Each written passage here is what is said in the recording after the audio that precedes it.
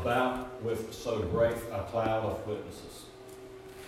Let us lay aside every weight and every sin that doeth so easily beset us. And let us run, catch that word, let us run with patience the race that is set before us, looking unto Jesus. Now this is the phrase that I want you to catch this morning right here. Looking unto Jesus, looking unto Jesus. Say it with me. Looking unto Jesus, the author and the finisher of our faith, who for the joy that was set before him endured the cross, despising the shame, and is set down at the right hand of the throne of God.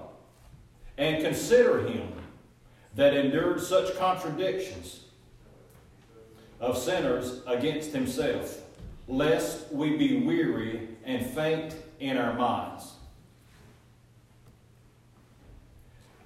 Ye have not resisted unto blood, striving against sin. Pray with me. Father, I ask that you would give us the spirit of wisdom and revelation in the knowledge of you. The eyes of our understanding being enlightened, that we would know what's the hope of your calling, and what's the riches of the glory of your inheritance in the saints, and what's the exceeding greatness of your power to us who believe, according to the working of your mighty power, which you wrought in Christ, when you raised him from the dead, and set him at your own right hand in heavenly places, and ask that you would grant us, according to the riches of your glory, to be strengthened with might by your Spirit in our inner man, that Christ may dwell in our hearts by faith, that we, being rooted and grounded in love, may be able to comprehend with all saints what's the breadth, the length, the depth, and the height, and to know the love of Christ, which passes knowledge, so that we'll be filled with all the fullness of God. Holy Spirit, I ask you for divine utterance this morning. I ask that you would help me to communicate the heart of the Father to us, your people.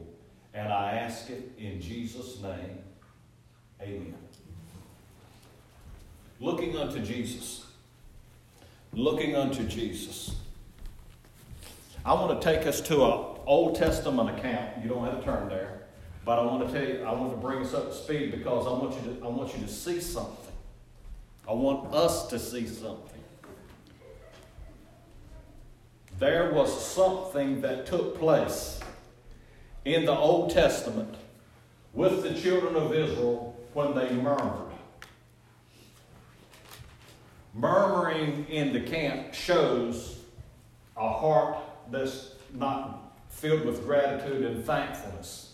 And sometimes we can find ourselves in that same place and we think, woe is me, and all of the focus is on me and what I'm dealing with, rather than on God, the God who is more than enough and the God who can bring me out. What are we looking at, or who are we looking at? Looking unto Jesus, the author and the finisher of our faith. I'm going to get back to this in just a second. But Jesus is the one who got us started on this journey. Jesus is the one who's going to take us through this journey. And Jesus is the one who's going to get us to the finish line. But, excuse me. Jesus looks and he sees the finishing point. There's a lot of people that have started out on this journey, on this race. Let's call it a race this morning. And you don't see them anymore. Where are they at? Something happened to move them off of their race or to push them off the track. How many ever watch any kind of sporting events and things of that sort, and you see somebody that's practicing poor sportsmanship, and they do something to deliberately trip somebody else up, or cause somebody else to stumble, and cause somebody else to, if they're playing basketball, you'll see them all in their face and give them and foul. If you play in football, you see them hit them where they don't need to hit them, or they hit them before, or grab them by the mask. They do something that's there, and they call that unsportsmanlike manner.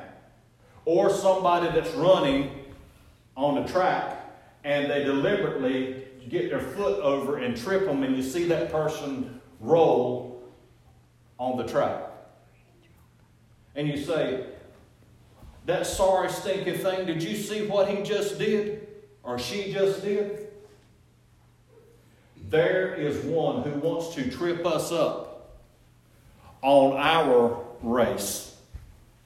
But Jesus is the one that we're looking at.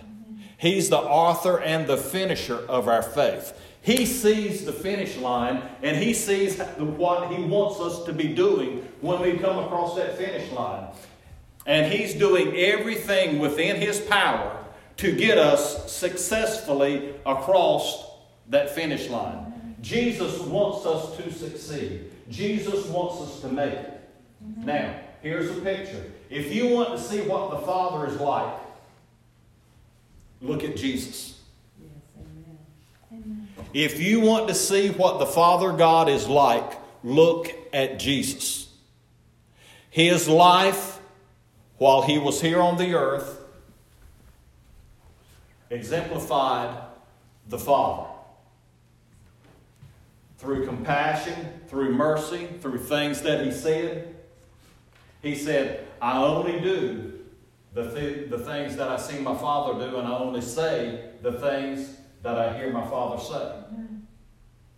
Now, I want to shift back just a second. I want to go back to this here murmuring and complaining that was going on in the camp. And what happened, what did it do when they started murmuring and complaining? It opened up something. It's almost like that there was if you ever watched Star Trek, they had a force field. You've heard of a force field before.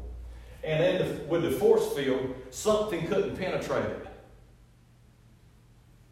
They couldn't get through it. And for the children of Israel out there in the desert, God had like a force field over them. But something happened when they started murmuring and complaining. It took and raised the force field up. And when the force field raised up, snakes started coming into the camp. How many like snakes? I don't like snakes. I don't like no kind of snake. I won't kill them all, but I don't like any of them. And these snakes started coming into camp. And they started biting the people, and the people started dying by the droves. And Moses sees what's taking place, and he cries out to God. And he said, what can I do to stop this so that all of these people don't die and lose their life? And he tells him to do something. He says, take a serpent, make it out of bronze. The serpent was the shape and the form of a snake. He said, put it on a pole. Take that pole with that serpent on it and hold it up before the people. And let them look on this serpent on the pole.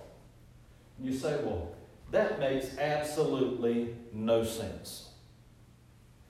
God might ask you to do something that in your mind makes absolutely no sense. In fact, there's things in the Word that He might tell you to do that in your mind you say, that makes absolutely no sense. You want me to tell you something? It's not supposed to make sense. It's supposed to make faith. Because faith comes by hearing, and hearing by the Word of God, or hearing what God said. Amen. So, when I've got something that's making faith, I've got something that can change my direction. I've got something that can intercede and intercept. And these people were dying by the droves because of disobedience or murmuring against God. So they had to do something to get themselves back in faith with God. And he says, tell them to look at this serpent on the pole and keep their eyes on it. Now, a lot of times when we think of looking, we just say, well, hey, I just saw what you wrote on that paper.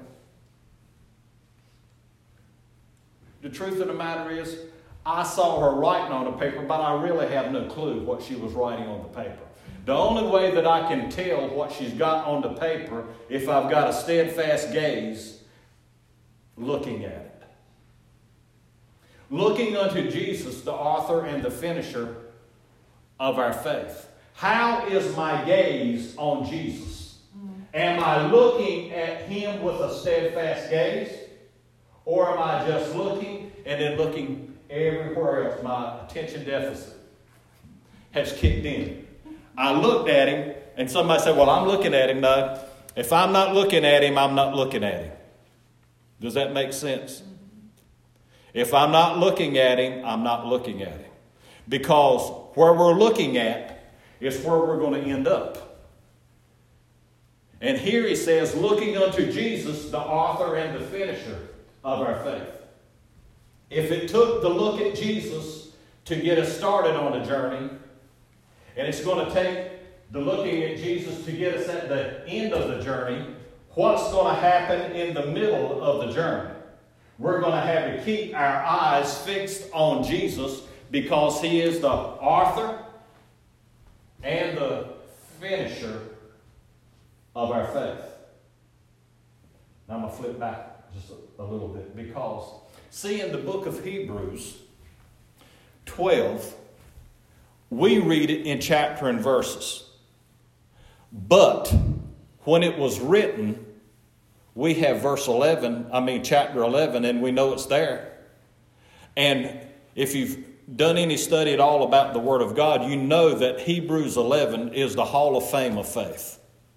It talks about great faith characters. And we think, if I could just have faith like that. And the truth of the matter is, you've got faith like that. You've got a measure of the God kind of faith. A lot of times we just don't choose to use it. Because faith is believing in God and believing what he said.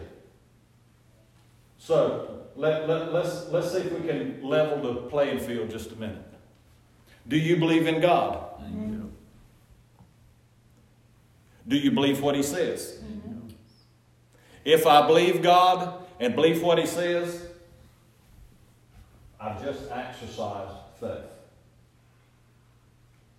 Now, the next step is what I'm going to do with my believing God and listening to what he says, or believing what he says. Because every one of these that were in this here Hall of Fame of faith, not only did they believe in God, and not only did they listen to the voice of God, but they walked in obedience to walk it out. Amen. The question is for us, will we walk out what he said for us to do? If I walk out, this is my journey, because Jesus is the author and the finisher of our faith. There's been a lot of people that's looked at Jesus and then get looking at everything else. And there's a lot of distractions that are in this world. Some of them are closer than we think. But he gives us some good advice here in this. Now, I'm going to flip back. and maybe turning the page back in time just a little bit. Now here, Moses is there. He's made the serpent on the pole. He's put it up before the people. The snakes are still moving around. Now, I want you to get this picture. I saw this one Wednesday night. Here you are standing and you're looking at the serpent on the pole. And you feel something just crawl across my foot. It just crawled across my foot. He said, give it a steadfast gaze. Uh-oh. Do I look down and see just what just crawled across my foot, or do I keep my gaze fixed on the serpent on the pole? That serpent on the pole just don't make no sense. Why would he take and make a snake? And why would he put it on a pole? You wouldn't know that until you got to the New Testament. He who knew no sin was made to be sin, that we might be made the righteousness of God in him. This serpent on the pole, and the serpent was made out of bronze. In the Bible, bronze represents judgment. Jesus took the judgment of the children of Israel, or was what it was represent, and he took the judgment of humanity. The pole represented the cross. He who knew no sin was made sin. He was made a curse for us, so that we might be made the righteousness of God in Christ. Now, looking unto Jesus, the author and the finisher of our faith. It's important to get started. And it's just as important to finish as it is to get started. But he gives us some insight in here of some things to do to help us get across that finish line and to finish well. Who wants to finish well? No. Not only, I thank God for the start. And I thank God that he's with me during my journey. But I want to finish well. Because there's some words that I want to hear, Lynn. There's some words that I want to hear my Father say. And I want to hear him say, well done, thou good and faithful servant. Amen. Well done, thou good and faithful servant. I want to hear those words. If I keep my eyes on Jesus, the author and the finisher of my faith, it's impossible for me not to hear those words. It's impossible for you not to hear those words if Jesus is the one we're keeping our eyes on. Looking unto Jesus. Let those words settle in our hearts. Looking unto Jesus. Looking unto Jesus. Because you'll hear people over here in the sidelines, and the enemy will put them there. Hey, look over here, look over here, look over here. And he said, Jesus said, here, focus. Me. Keep your eyes on me. Keep your eyes on me. And you might be faced with one of the hardest places you ever walked through in your life. But if you keep your eyes on Jesus, he'll walk you right through it. And you'll come out on the other side and you'll say, how in the world did I do that? I know I'm not strong enough to do that myself. I know I'm not smart enough to do that myself. Looking unto Jesus, the author and the finisher of our faith. Amen. Let's see some of the dynamics here that are working in this. Wherefore, seeing we are also compassed about with so great a cloud of witnesses, let us lay aside every weight and the sin that does so easily beset us, and let us run with patience. This is an attitude or a stance that has to be inside of a believer. One thing is, he starts out and he says, you've got more of a support system than you think that you have. And you say, well, no, I'm standing all by myself. Now, I'm going to go back to a 15-year-old when I was in school. And it seemed like I was the only one around in my class and all that was saved and filled with the Holy Ghost. I was by myself, isolated. I went to church, but I didn't have other people that believed like I believe. There's a lot of things that I didn't even know what I believed. But I sure did believe in the baptism of the Holy Ghost and speaking with other tongues. But I wasn't around other people that believed in that. I had never been in this church. I didn't know nothing about that. I was going to the Methodist church, to the Baptist church, to Philippi, to the different churches around. But there was something that I was missing out on. And I thought I was just the only one that believed and experienced that. But I kept looking at Jesus.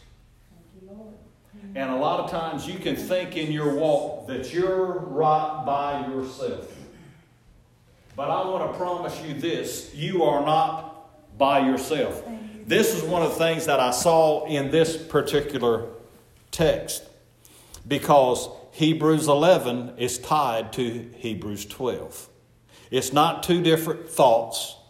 It's one thought tied together. And he says, he's just talked about the whole Hall of Fame of Faith.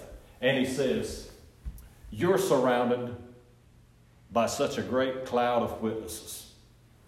So when you feel like you're by yourself and you're all alone and you can't make it and the pressures are pushing against you, Jesus says, you're surrounded by a great cloud of witnesses. One translation says it like this: the ones that are in the heavenly grandstands. They're watching the race. They're watching you run, and your walk with God and what He's called you to do is your race. My race isn't your race, and your race isn't my race. If you ever watch them on the tracks,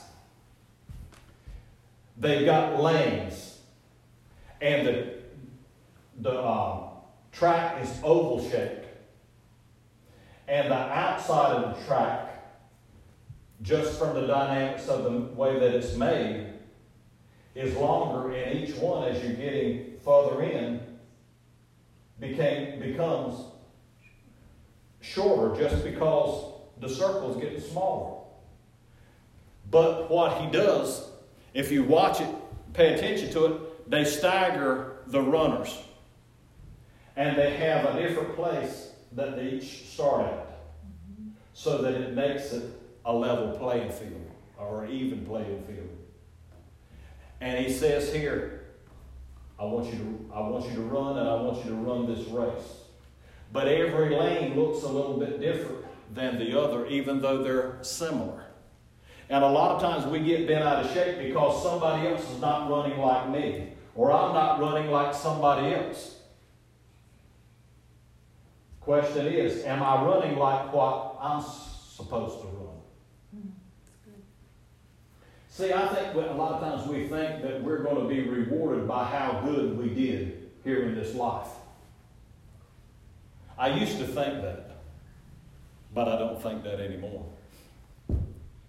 What I believe now is that it's going to be on what we were supposed to do. How good did we do at what we were supposed to do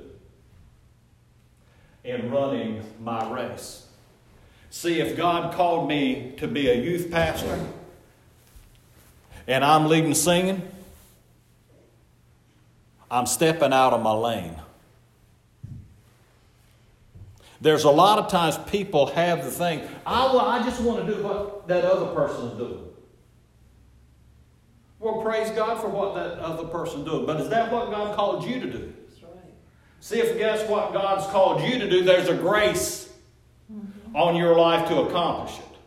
And there's been a lot of good men and women of God that wanted to do something different than what they were doing. And they had no grace to stand in that office, in that place. And became a total flop because they were running outside of their lane.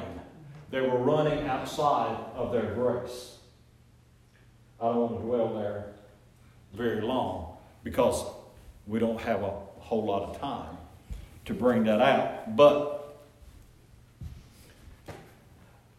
there's a heavenly grandstand with people that are cheering us on, and they say, Amen. you can make it. Amen. Thank you, Lord. I got you, Justin. Thank you, Lord. Jesse Duplantis, when he was taken up to heaven, he said he saw this man, and he didn't know, but he knew who he was. And it was David. And he said something to him, and here was one of the things that stood out to me with what he said. He said, after he talked with David for just a few moments, David said, I'll pray for you. Thank you. Now, isn't that a strange concept that somebody in heaven is praying for us? We think that it's all got to be somebody here on the earth. Brothers and sisters, when you go to heaven, you're not going to be laying on a pillow and people dropping grapes in your mouth and you're going to say, praise God, everything is okay. No, there's work that's being done. There's things that's being accomplished in heaven.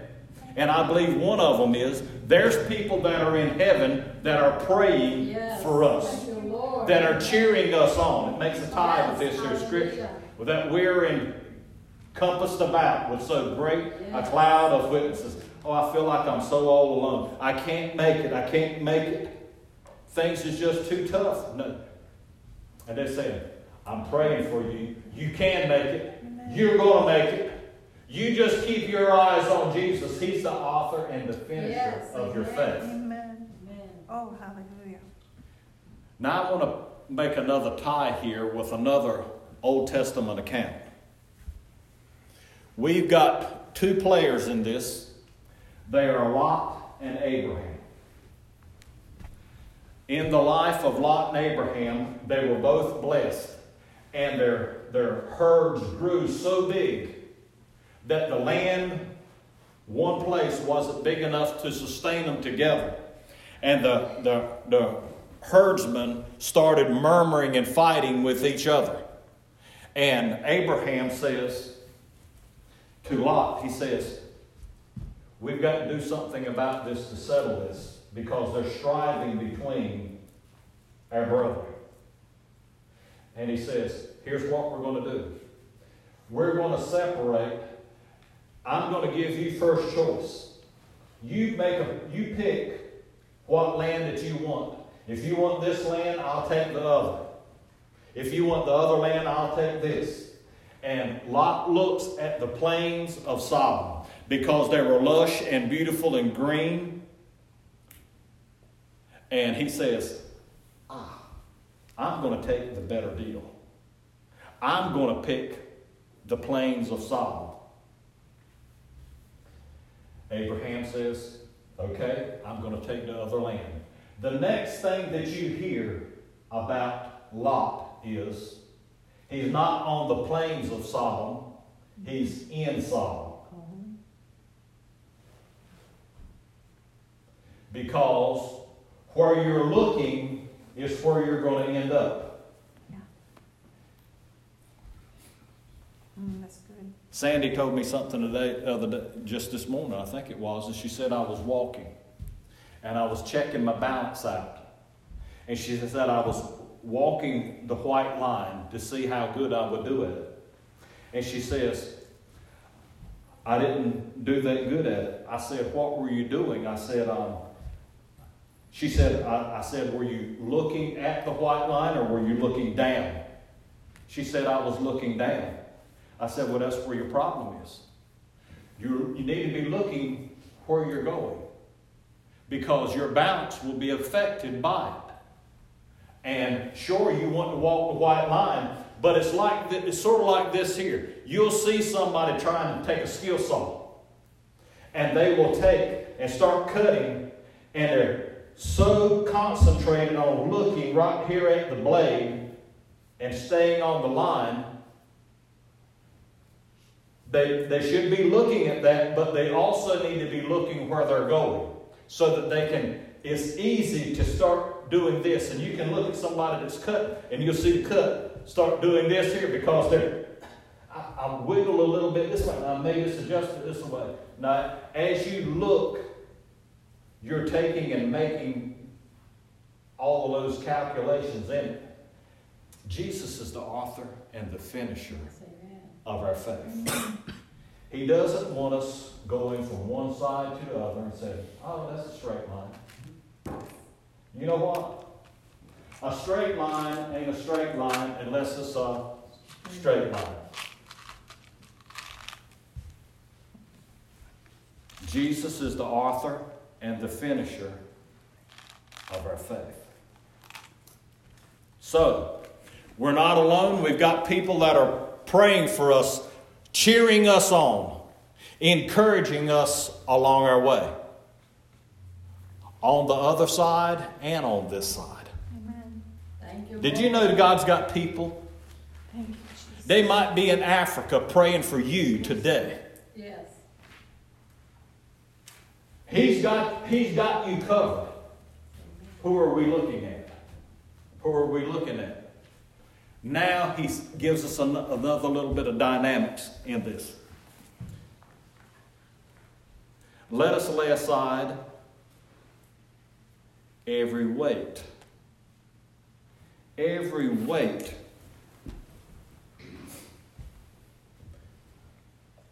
When I was in high school, they had a track and field part.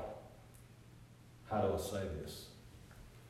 They had the running, they had the shot put, they had the person that would jump over the pole. But a lot of the things for training, they would put these here weights on the person so that they could build the legs up, so they could build the muscles up. And there were some people that we had that were just really good runners. Big nose holes where they could take in big amounts of air. Good build. If you ever look at somebody that's a really good runner, there's a certain thing about their physique. They're not heavy. A lot of them are skinny as a rail. But they can run like all get out. And he says here to lay aside every weight.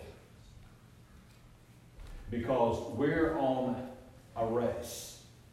And if you're going to win your race and you're going to get across the finish line, there's things that you're going to have to shed along the way. Now, let's go back in history just a moment. The pioneers, anybody know what the pioneers were? The people that left the East Coast heading toward the West Coast. One of their things that they said was, go west, young man, go west, young man. Your future is west. So they loaded up their belongings. When we went to Oklahoma, somebody asked me because we had a bus number 17. We bought bus number 17. Took all of the seats out of it, built a cage across the front, fixed a place for the kids to stay, delay, put up 2 gas tanks on it, trailer hitch underneath it, and a 2-speed rear end underneath it, Johnny. And we headed out. And Sammy said, you got everything? I said, what we don't have, we don't own. We were headed to Oklahoma. We had just built a new house, and he said, what are you going to do if your house don't sell? I said, I'm going to Oklahoma. House or no house. I'm going to Oklahoma. How committed to you are you to following after the plan of God for your life? What these settlers would do, they would load everything that they could get in that wagon. And they headed out. And when we left out, I felt like the Beverly Hillbillies. And we were headed that way. And as we were going, we had destinations that we had to stop because we had a freezer full of food. So we had to be able to plug in along the way. So we knew before we left some of the places. The first place that we stopped was in Wake Forest. The second place that we stopped was in Nashville, Tennessee. The third place that we stopped was in Oklahoma. We were at our destination. God's got a plan for your life. And He can get you there.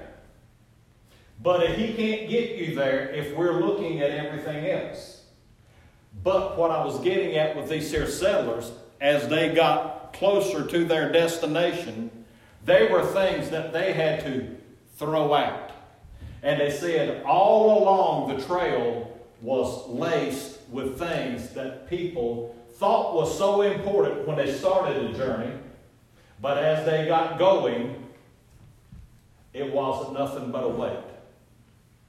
Something else, and they thought it was a necessity, something that I can't live without. This was grandmama's dresser. But the further they got along, it's, am I going to make it, or am I going to hang on to grandmama's dresser? And it said, they would say, I've got to cut this thing loose and let it go. Now, a lot of times people want to hold on to their past, different things. And Jesus says, lay aside every weight and the things that so easily beset us. Which do we want? Do I want to get to the finish line? And there'll be things that the Lord will speak to you and deal with you about in your own life as you walk with Him. And there'll be things that He'll tell you, you need to cut this off. You need to let this go. You don't need to hold on to this. And we say, I don't want to let it go. I can't let it go. And you say, well, I want to make it across that finish line. He's the author and the finisher of our faith. Which do I want? When I've got my gaze on Jesus and these other things are pulling at me, am I looking that way or am I looking at Jesus? If I keep my eyes on Jesus, I don't have to worry about making it across that finish line.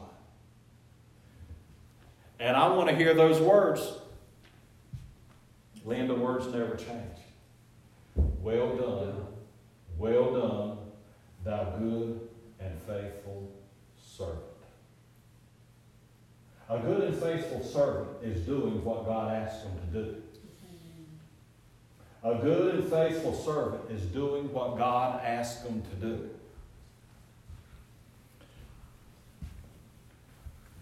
We shouldn't want to be like each other. We should want to be like Jesus and what He's asked us to do. Now He says, not only that, but lay aside the sin that does so easily beset us. And we say, well, what is that sin? We've talked about a weight, but what about this sin? It could be like this, Beth. If you know to do something and then don't do it, yes, it's sin too. So we've let something else entangle us because through life I've seen it and noticed this with myself and with other people. If there's something that the Lord is telling you that you need to cut off, and you don't, and you allow it to stay, that thing forms tentacles. And those tentacles have a way of taking and wrapping around us. And then we want to be free, but we can't get away. It's sort of like with the two drunks And they were in the house, and they made a bet with each other. And the bet was that they would take whoever was brave enough would take and nail a cross in the graveyard. And they were both scared. So one of them said, I'll do it. So he takes and they have 2 pieces of wood, nail and a hammer, and he go out there to the grave. He goes out to the graveyard. It's thunder and lightning, raining. And he says when he gets out there, he starts nailing it, hammering it in the ground, and then he's going to nail the cross piece to the upright piece. And he hears something making a noise.